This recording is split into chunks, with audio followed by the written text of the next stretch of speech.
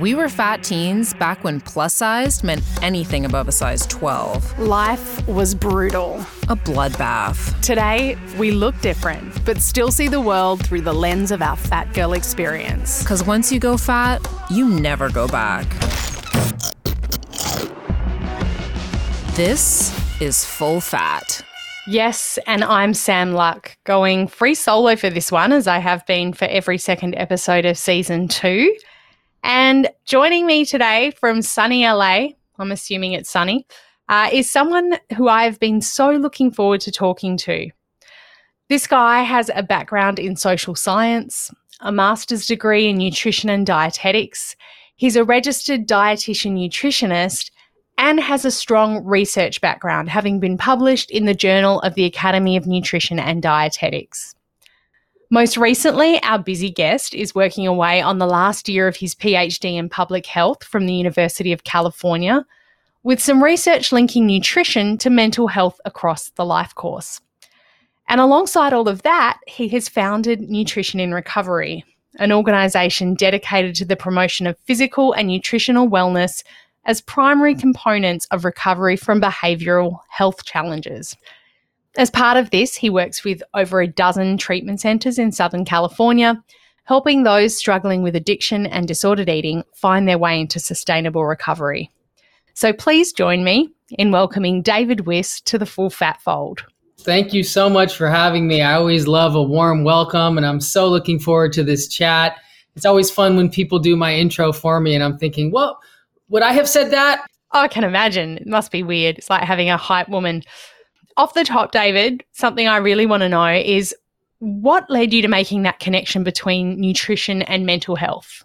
Yeah, such a great question. I got into the field originally because I was interested in physical fitness, and I think a lot of people find their way into the nutrition space that way. Once upon a time, I was working as a trainer, and I wanted to do nutrition for athletes. And pretty soon when I got into school, I realized that was crowded. People were doing it. It wasn't that meaningful to me. And I saw that there was much opportunity for nutrition in mental and behavioral health. And I personally have my own journey with recovery that was very important for me to link nutrition to. So I figured, let's go where people haven't gone. Instead of going where everyone's going, why don't we move in a space that no one's gone to and blaze some new terrain? So my master's thesis was on nutrition and substance abuse. And I was able to start linking nutrition to the brain and then also linking nutrition to the mind. And those are two different things, right? So not just thinking about how does food affect our neurochemical and hormonal pathways, but the way that we think about food and our eating behavior. And so it just opened up into a whole world of new information for me. And that includes eating disorders, food addiction, and more recently, I've moved into other mental health spaces like depression and anxiety. Do we know what comes first? Does food play a role in the onset of mental health issues, do you think?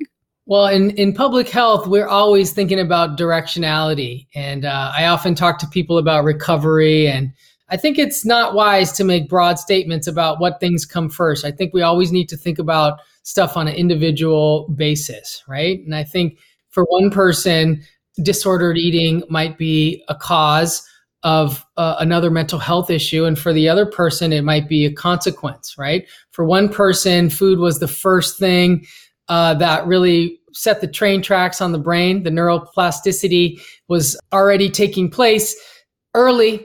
Whereas other people developed food-related issues and links between nutrition and mental health became much obvious in adulthood. So it's important to recognize the heterogeneity that's possible in that conversation.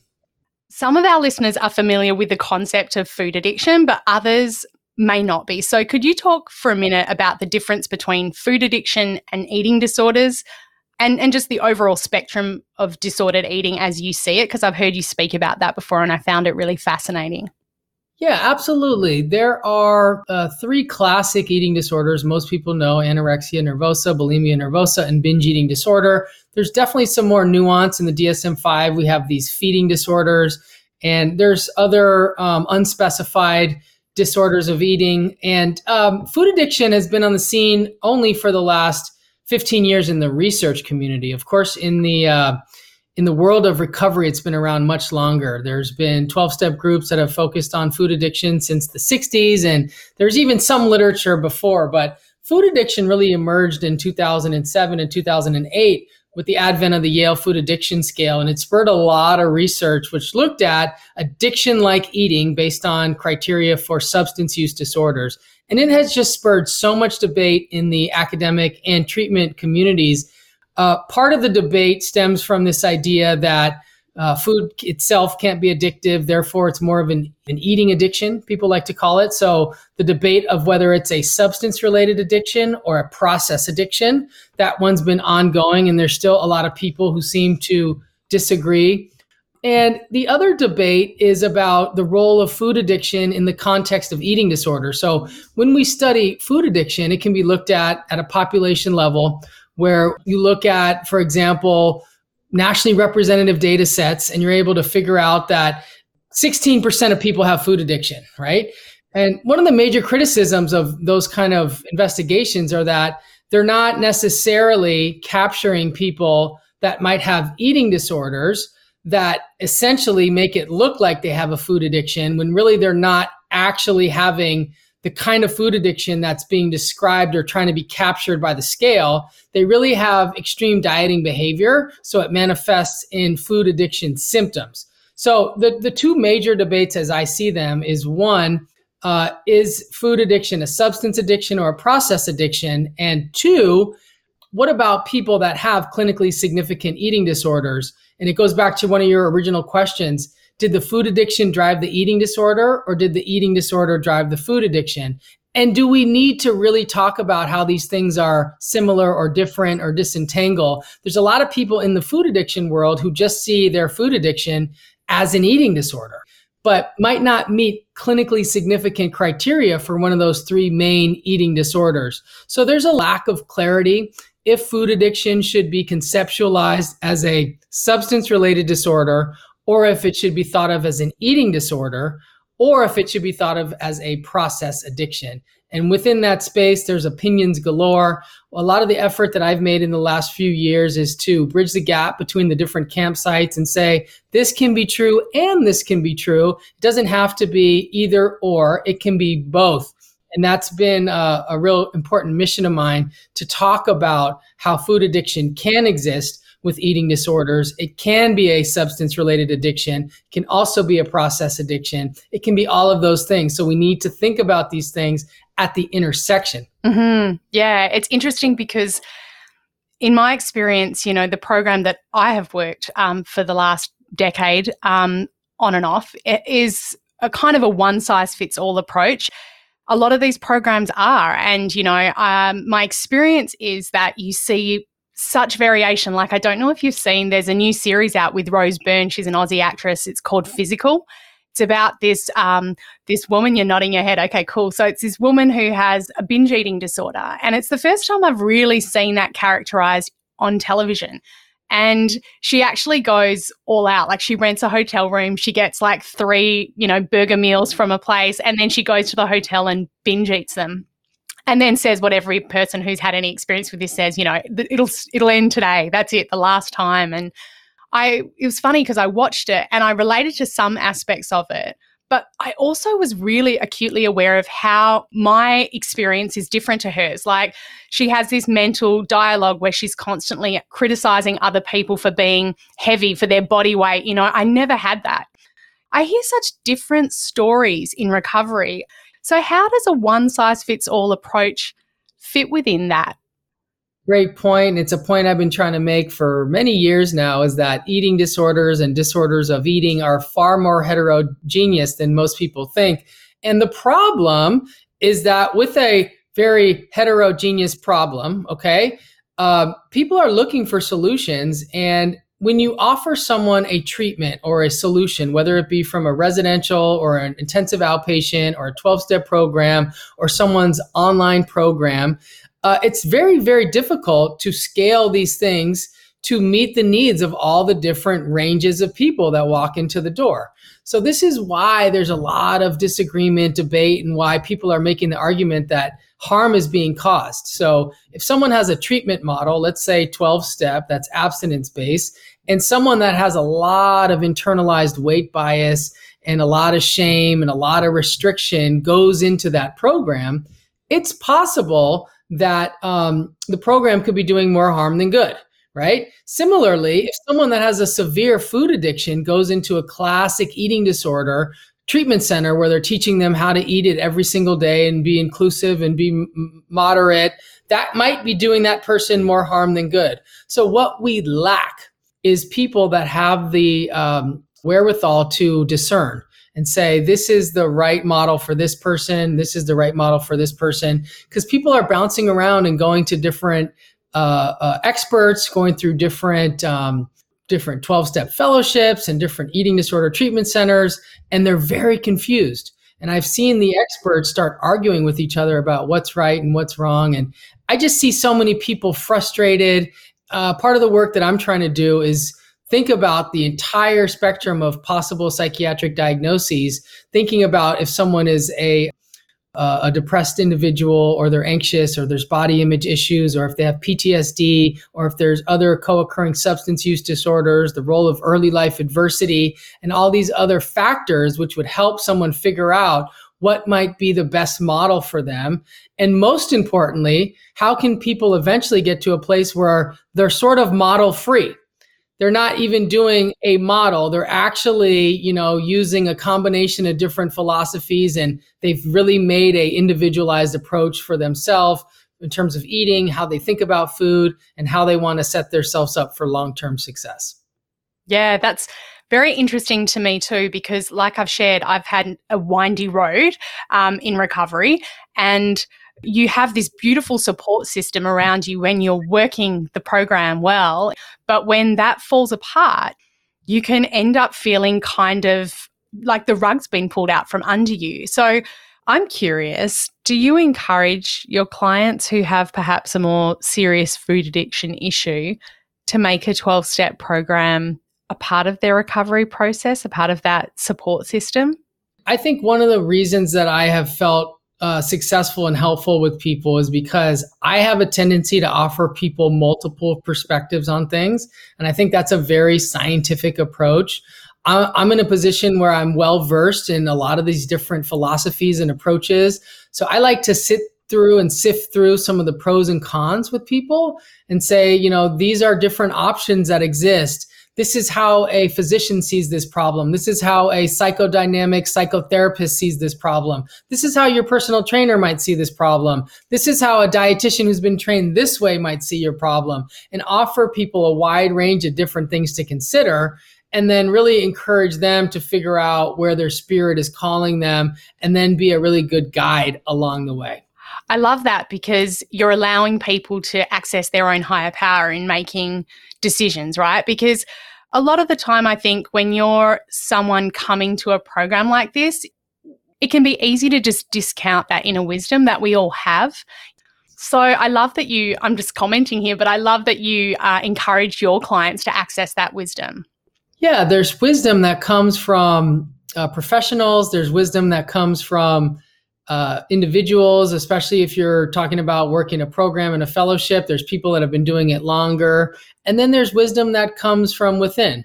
And I think it's really wise to go internally and also seek counsel, and to encourage people to figure out what's going to be not only true for them, but what's going to be sustainable over the long haul. So I do a lot of talking about the difference between the short term and the long term. There's a lot of things that might work really great in this week or this month that might not play out well over many years. And so that's an important thing that people need to think about, the trade-off between what seems like managing an immediate crisis or setting yourself up for a relationship to food over the life course.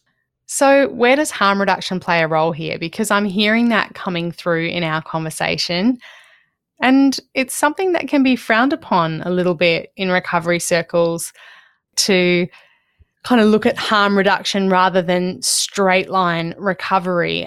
For me, like how that shows up is with food neutrality. Like we're encouraged to strive for food neutrality, and to be honest, a lot of the time I don't even really want that. I still want to enjoy my food in a safe space. So Yeah, I'm just curious what you think about harm reduction because, I feel like I'm supposed to want that neutrality. To each our own, right? And I do think that, what truths we find in the recovery process can evolve over time. So it's really important for people to know that you could learn something about yourself, whether it be a trigger food or an abstinent behavior, and that could absolutely be true. But as recovery ensues and underlying stressors heal and trauma heals and relationship dynamics change, one's strategic approach to nutrition could change, and it should. So I always encourage people to welcome the uncertainty, to be willing to let it evolve over time. The approach that worked really well for you last year might not be working so well today, and you might be doing something totally different in 5 years. And just to stay open and alert to the signals of the universe. People get too attached to one thing. And I've met with people, they're like, I've been eating the same breakfast every day for 8 years. And I was like, no wonder you're binging. Your brain is just looking for some kind of new novel experience, right? So I might tell someone like, okay, no repeating of the breakfast 2 days in a row. You got to switch it up. And pretty soon their brain's getting new stimuli, and there's less need for maybe nighttime binge eating. Yeah, I love that openness to experimentation. And I guess as part of that, openness to being wrong too, because I've been proven wrong many times. Another thing you mentioned was the context around addiction. And I think that's really fascinating. You've written about food deserts and social issues that can impact. Can you share kind of a little bit about your research into that and what you've discovered? Yeah, thank you. Originally, my interest in food addiction was at the individual level. So we're thinking about, for a person that has other co-occurring mental health issues, how do we think about conceptualizing treatment and recovery? And then part of my PhD at UCLA was thinking about population level challenges. So communities and thinking about groups rather than people. In public health, we actually don't think about individuals. We actually think about groups. So to think about food addiction on a population health level, we start thinking less about what should this person eat, and we start thinking about policy, right? If someone lives in an area where there's a lot of poverty, a lot of neighborhood crime, there's a lot of access to highly palatable foods, and it's only reasonable to expect people to gravitate towards highly palatable foods if there aren't other options. So the questions that are being posed that are still not answered is, how does one's community and neighborhood contribute to addiction like eating? And how does food addiction differ by culture, including race and ethnicity, et cetera? So I think that food addiction at a public health level has implications for policy. And that means thinking about, how do we regulate food companies from being able to prioritize their private profits over public health in a way that certainly has created significant burden on the healthcare system? How can we reverse some of those negative effects? And I don't have a lot of solutions there. There are people that do, in terms of, let's put a tax on this, let's require certain guidelines or standards for nutrition. I think a lot of those things are highly debatable, highly controversial, because now you're talking about capitalism. We're not just talking about nutrition. So I'm more of a listener in those conversations. I do think that approaching food addiction science from a public health standpoint will have more of an impact than trying to treat people at the individual level. But I think that moving that needle in the US is really difficult.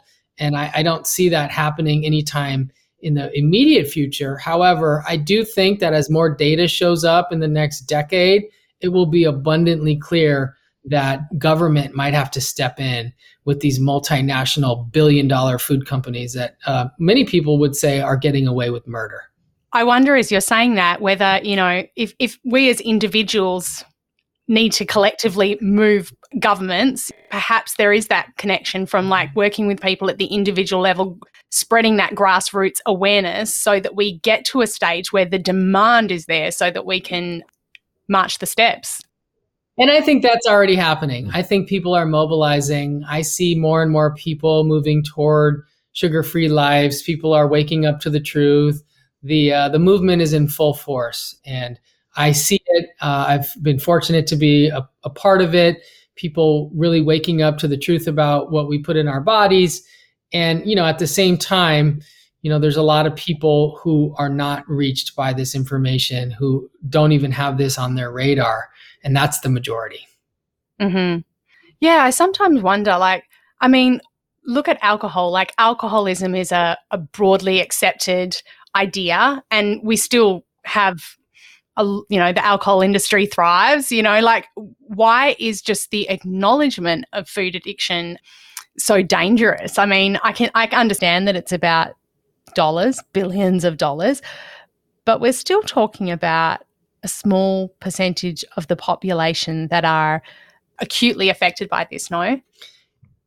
Well, it depends on how you define affected, right? You could say that everyone's affected by food addiction, right? Because, some of these ingredients are so ubiquitous in the food supply, they've conditioned our brain to expect food to taste a certain way. And now kids are growing up not liking the taste of vegetables because they're so used to highly palatable foods, right? So that's another way to look at food addiction. Not, okay, this person's a food addict and this person's not, but like the food environment is such that these children are growing up and they're developing really strong preferences for food, and they do so at the expense of all the other foods that they don't eat. They're not eating broccoli, and I'm speaking broadly. Of course, there's a lot of children who are, but the point is yes, food addiction affects more people than we think, but it might not be at the clinically significant level. It might be looked at as a broad, societal problem once again. Mm-hmm. Another thing I wanted to talk to you about was the subject of weight. Natalie, my co-host, and I grew up fat in the 90s, a time when Kate Moss had the body we were told we should want, and heroin chic was a legitimate trend. And there's been such a transition in recent years that now we live in a world where Lizzo shakes her ass on Instagram and we're all like, bring it on. But weight is still very much a part of the conversation when it comes to food addiction. There are people staunchly espousing body positivity out there. There are people who feel recovery and weight loss are intrinsically connected. Others who believe recovery can happen without significant weight loss, that confidence, stability, and self-esteem can be as much a part of recovery. And then individuals who remind us that so-called normal or slim bodies do not necessarily represent wellness. So I know it's a long question, but I wanted to know how you navigate all of that as someone working in this field at a time like this. I think it's safe to say that human minds are limited. We all have our biases, and oftentimes we only can see the world through the lens of what we've learned previously and the assumptions that we make. And so we tend to bias information that's measurable. And weight seems to be an easy thing to measure. You said earlier in the podcast that you were interested more in your mental health. And a big part of the work that I do is getting people to think about improvements in their mental health rather than just improvements in their weight. But the problem with that is that it's not easy to measure. Mm-hmm. Of course, it can happen slowly over the course of several months. People are sleeping better, maybe a little bit sharper. The mind's not as hijacked by obsessive thoughts. They have more joy, less anxiety. But those aren't things that can easily be measured. So I think a lot of people will end up wanting to put their emphasis on what can be measured, and that is pounds or kilograms or BMI, wherever you are in the world. Mm-hmm. So the data has shown that weight loss isn't what people thought it was. It's not just a matter of calories in, calories out, and that most people who lose weight end up gaining it back. There's theories like the set point theory, and as a result, there's revolutions of people that are saying, let's stop focusing on weight, let's focus on other things. And I would say that I'm one of those people. People come to my office for help, and I've helped people recover from very serious food addictions and not have it be about weight loss at all. It's just about their mental health. And I think a lot of people would say that they would be satisfied with that outcome, and a lot of people are. But I think a lot of people still deep down really just want to lose a lot of weight.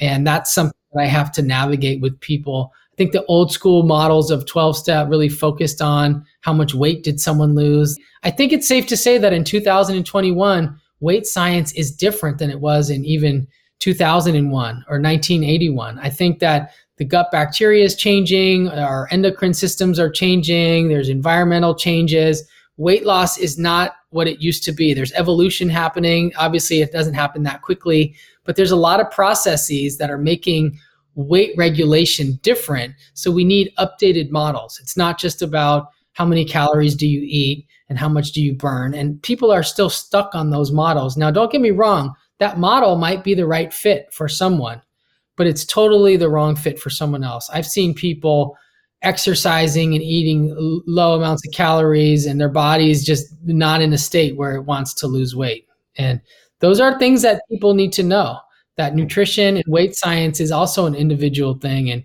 we might need to do some blood tests or some stool testing, saliva testing, and look at different things in order to figure out what might be deficient, insufficient, or malfunctioning. Mm-hmm.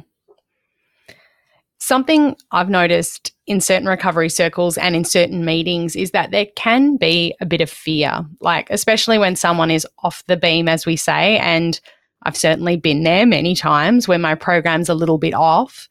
And what I've noticed is that sometimes people can see weakness in someone's program as this contagion, like it's contagious, which can be pretty isolating for that individual. I was just curious if you had anything to add or to say about that. A lot of the problems that you're describing do come from the social hierarchies that are generated by how much time abstinent or sober does someone have. And so this idea that you worked really hard to build up 2 years, and then there was a little bit of a slippery dessert, but then some sponsor tells you that you're back to 0 days, and now this person feels defeated and they no longer want to be a part of the fellowship. They don't want to take a thing, and then they go on a 2-week run. And I like to encourage people to consider harm reduction approaches, as you've mentioned, but really to think about things on an individual basis. I mean, what's recovery for one person is not recovery for the next person. You have people that have alcohol and drug histories that are, chewing tobacco and smoking cigarettes and doing energy drinks all day long and gambling and having high-risk sexual behavior that by a lot of people's standards are 100% sober. And then you could have someone that does none of those things and they cook their own food and they do low-dose psilocybin or CBD with THC, and there's someone else to say, no, you're not sober. And they're like, no, you're not sober. You're not sober. And then with food, it's the same stuff, right? You get people in the eating disorder world that'll look at someone who is on a rigid food plan and say, you're in your eating disorder because you're restricting. And then the person on their food plan is saying, no, I'm actually abstinent. I finally have peace in my mind.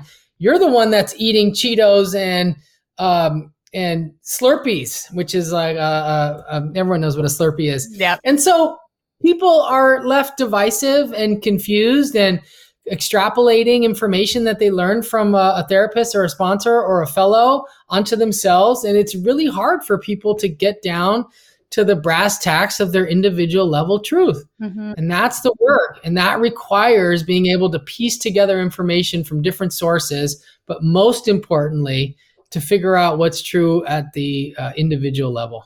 Yeah, sometimes I need to be reminded that when I'm pointing at others, I'm kind of missing the point. I'm not on the right path because others need to navigate their own journeys too. As a clinician, right, my job is to help people figure out the type of recovery that's going to work for them and to do some trial and error. And so, yes, I have learned that people are doing the finger pointing thing, whether it be on social media or in other settings, because they're looking to reduce their cognitive dissonance. When someone has internal conflict about something and they're not sure, people are going to dig their heels into a position more and say, this is what's true for me, therefore must be what's true for you. And that's just part of the human condition. And it goes back to one of my original points. We're all humans. We're all biased. We all have limitations. We all filter the world through the lens of our own experience. And we tend to extrapolate based on what we know. But there's so much that we don't know. And we don't know what we don't know.